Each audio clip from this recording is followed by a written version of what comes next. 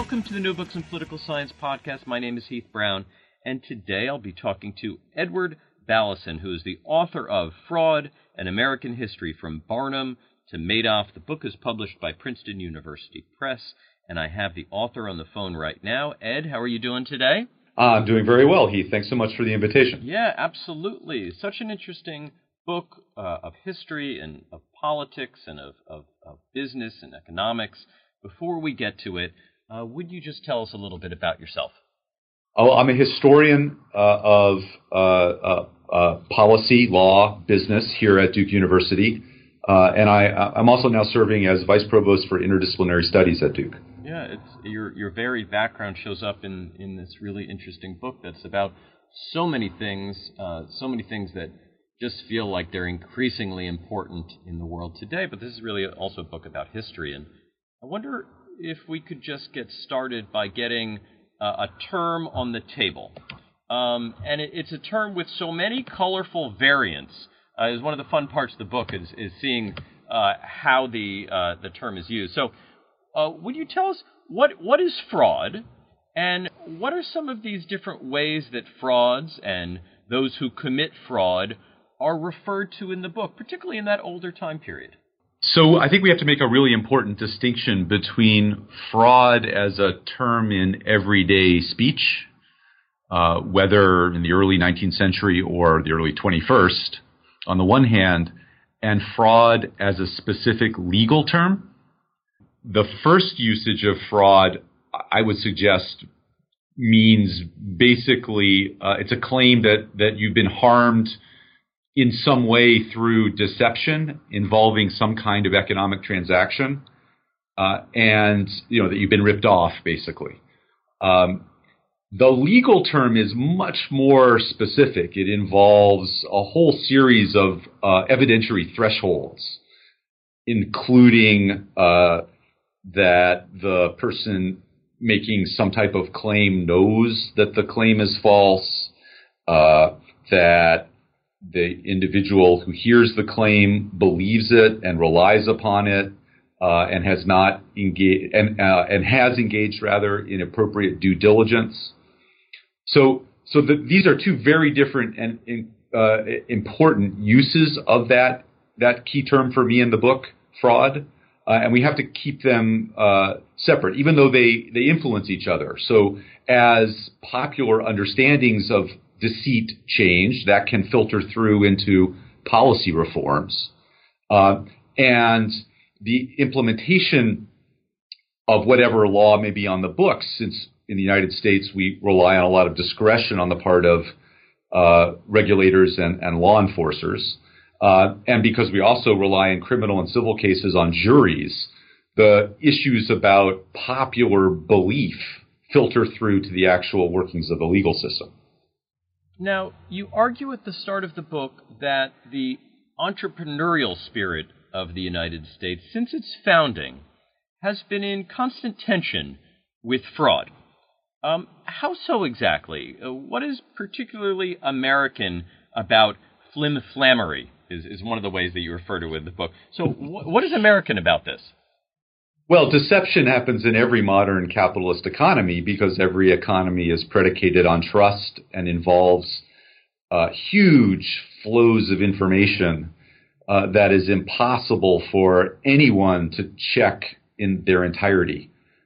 So there's nothing particularly American about the incidence of business fraud.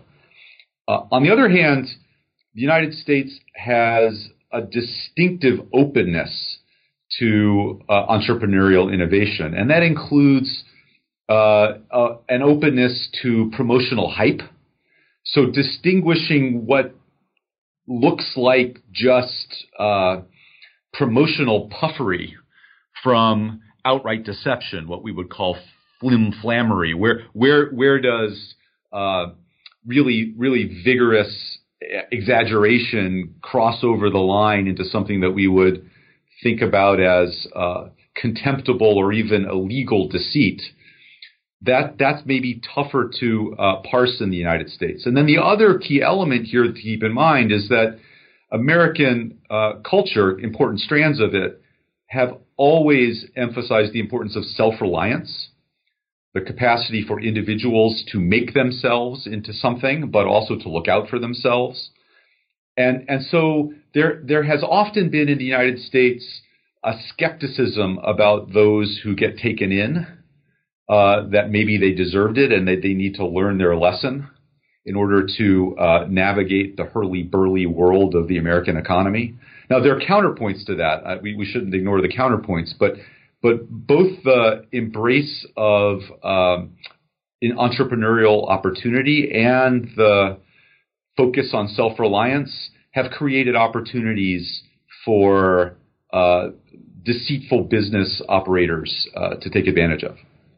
Now, towards the start of the book, you describe what you describe as the 4 domains of swindles in the 19th century. I wonder if you could tell us about these 4 domains, briefly. Well, so there are others besides these 4, but I pick, I think, the most important ones to underscore. So a few of them involve investment frauds. There's the classic pump and dump investments in fraud, which involves creating a buzz around some asset class or a specific company or business opportunity, and driving up public interest in it and therefore the value in that asset, and then unloading it onto the public. So that's one classic, and these are not just in the 19th century. These are really throughout modern history, and not just in the United States but elsewhere as well. Another classic investment fraud is the pyramid scheme, what we refer to as mostly as the Ponzi scheme, after Charles Ponzi and his pyramid scheme in Boston in 1920. And here you have the promise of some fabulous return on an asset, often one that is not actually immediately in the public eye, but the capacity to make good on the initial promise of fabulous returns in a fairly short time frame, because there are new investors attracted to the scheme, and so the schemester, the scammer, just takes the investments of new investors to pay off on the claims made to older investors. And this is a pyramid scheme because it requires ever larger numbers of investors to make good on the claims that have been offered. And so it does always collapse under its own weight. The third example type of fraud that I emphasize is the basic structure of consumer fraud, which in almost every instance involves some version of the bait and switch. So you make some type of promise about a good or service to get a customer in across the threshold of the store or onto a website in the online age, and then you provide something. Here's the switch, which is different, either a good or service of much lesser quality, or according to different credit terms than promised, perhaps orally in the written sales contract. And so then the deception involves the difference between the bait and the switch. And then the final example, which in most cases is the most socially corrosive and costly type of fraud, sociologists refer to it as control fraud. And this involves managers of companies taking advantage of their inside position, essentially to loot the assets of the company, either through self-dealing or through manipulation of stock or bond prices, or padding through various mechanisms their own compensation. So this managerial fraud is a fourth type. Now, the frauds that you described are committed by those with ill intent, and to a certain extent, to a great extent. But their success, it seems to me, you argue, is also related to the rather weak legal arrangements and laissez-faire attitudes towards business, particularly in the 19th century. How did the courts approach fraud during this time period? Well, there always in the United States have been legal constraints on deceptive behavior, but the operation of the legal system, the nature of law in action, meant that it was often very difficult to make a claim stick, either through civil process or even more so through criminal process. Let's take the latter example as a case in point. So there were common law prohibitions against, criminal prohibitions against deceitful economic practice, and a great many statutory extensions of those common law restrictions through, for example, false pretenses statutes. But it was really difficult to make a claim stick. You had to meet all of these evidentiary thresholds that I mentioned at the beginning of our discussion. And in many instances, the costs associated with any given fraudulent action weren't necessarily worth it to an individual to pursue a legal case, even a criminal case, because also in the 19th century, particularly the first number of decades of the 19th century, individual complainants often had to bring even criminal actions. Then there's the point about self-reliance that I mentioned before. A great many individuals did not want to admit publicly that they had been defrauded because it would suggest they were unable to spot the fraud in advance. And then finally, there were jurisdictional problems, particularly in transactions that occurred across state lines. So in those circumstances, especially once mail order commerce became significant in the second half of the 19th century, amassing the evidence to make a case against someone who lived in a completely different jurisdiction and who was conducting business through the mail was really quite a daunting prospect.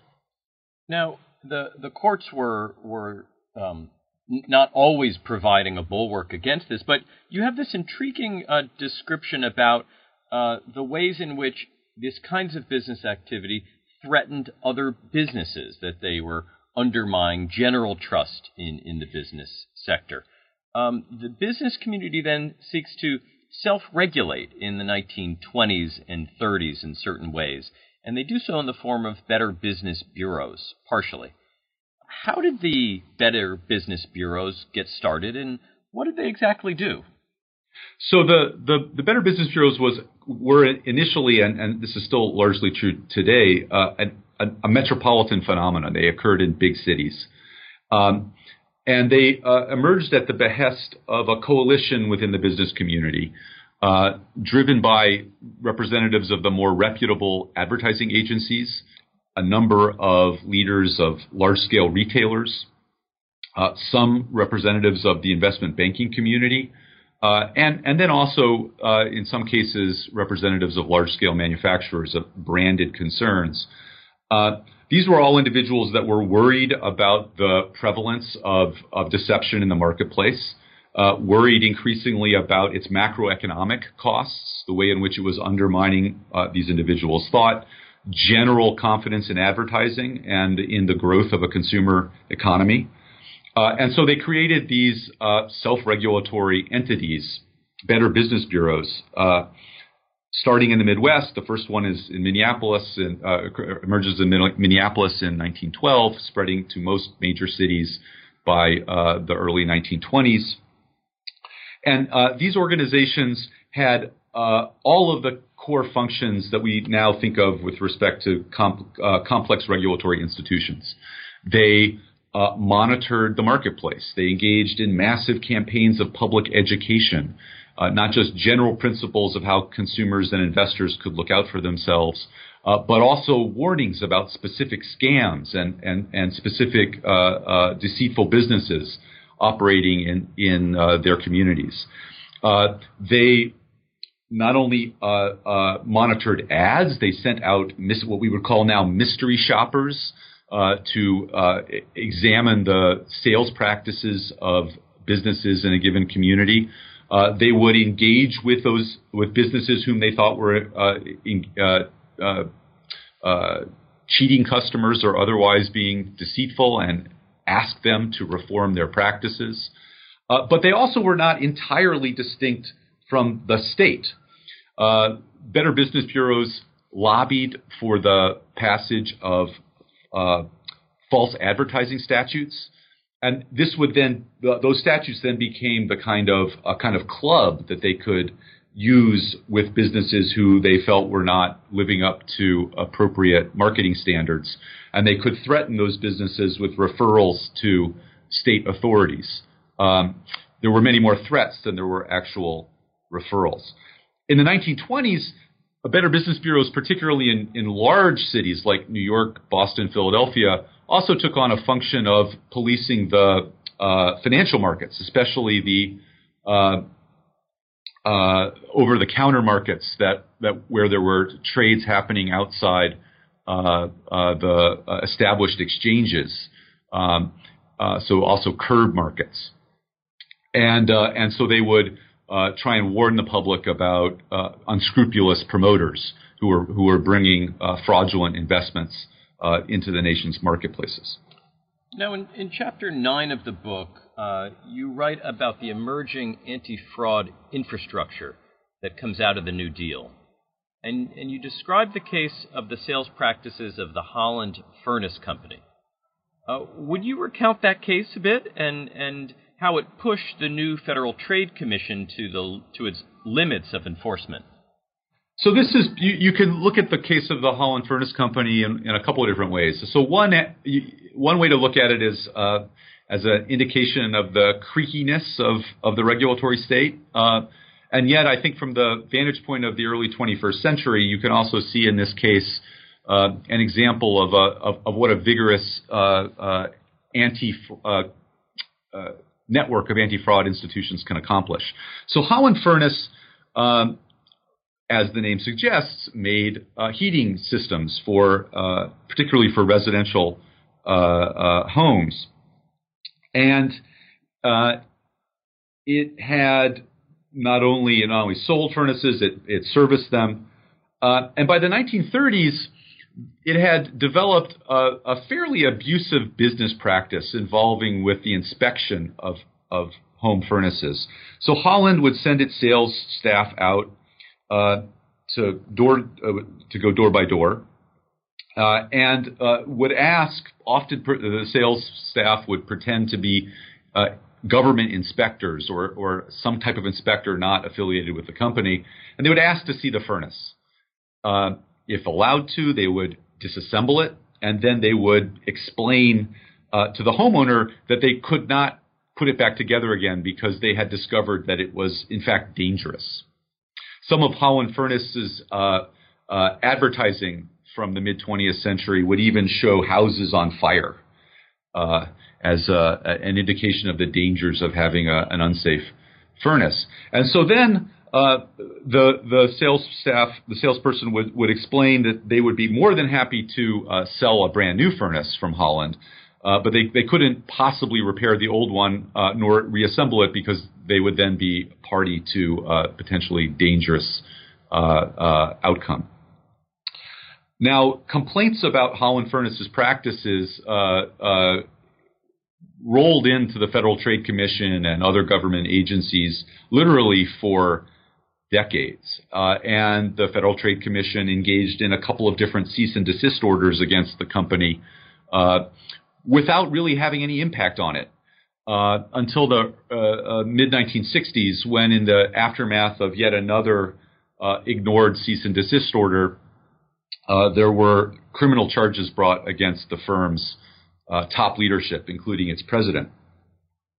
And at that point, it's only at that point that the company eventually really moved away from the way that its standard operating procedure in dealing with consumers.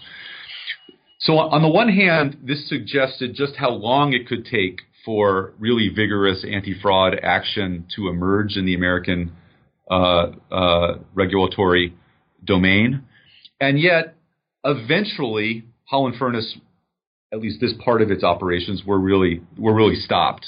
So the conclusion that I would draw, especially in light of the explosion of major scandals and episodes of business fraud since the late 1970s in the United States, is that for all its limitations, the mid 20th century state anti-fraud state did circumscribe and contain the scale and scope of business fraud. Now, this is a sort of a big book of history that goes far back in U.S. history, but you take us up somewhat to sort of where we are now, and not to ask you to summarize sort of the whole landscape of fraud and these issues today, but where are we today? Are we in a period where the Madoffs and Ponzi's and the Barnums of the world remain active and unfettered in their ability to fraud consumers, or have things shifted? What's your sense of the current state of affairs? Well, since the 1970s, the United States has gone through several decades of significant deregulation. There have been counterpoints to that, and I'll talk about those in a minute. But most regulatory agencies, especially at the federal level, have gone through periods of significant budgetary constraint. This was especially the case in the 1980s and then again in the 2000s, but also to some extent in the 1990s with conservatives in control of Congress. And equally important, perhaps even more important, many of the leaders put in charge of regulatory agencies came to view the policy trade-off between being concerned about the problem of fraud on the one hand and wanting to encourage economic growth and innovation on the other. They began to shift the balance there toward the latter set of goals subsequent to the 1970s. And I think that has been a powerful contributor to the increase in the scale and scope of fraud, and also the growing incidence of deception and deceit, not just within fly-by-night firms or actually quite smaller, maybe medium-sized firms like Holland Furnace Company, but actually some of the largest companies in the economy, like Enron in the late 1990s, early 2000s, or Sunbeam or WorldCom, where you have multi-billion-dollar fraud scandals. Where are we now? Well, there have been some counterpoints, as I mentioned. It's not the case that governments have just been completely asleep at the wheel. There's been a real focus on the problem of consumer fraud targeting the elderly, and so a whole series of campaigns and coordinated enforcement operations across a number of different agencies at both the federal and state and also the local level.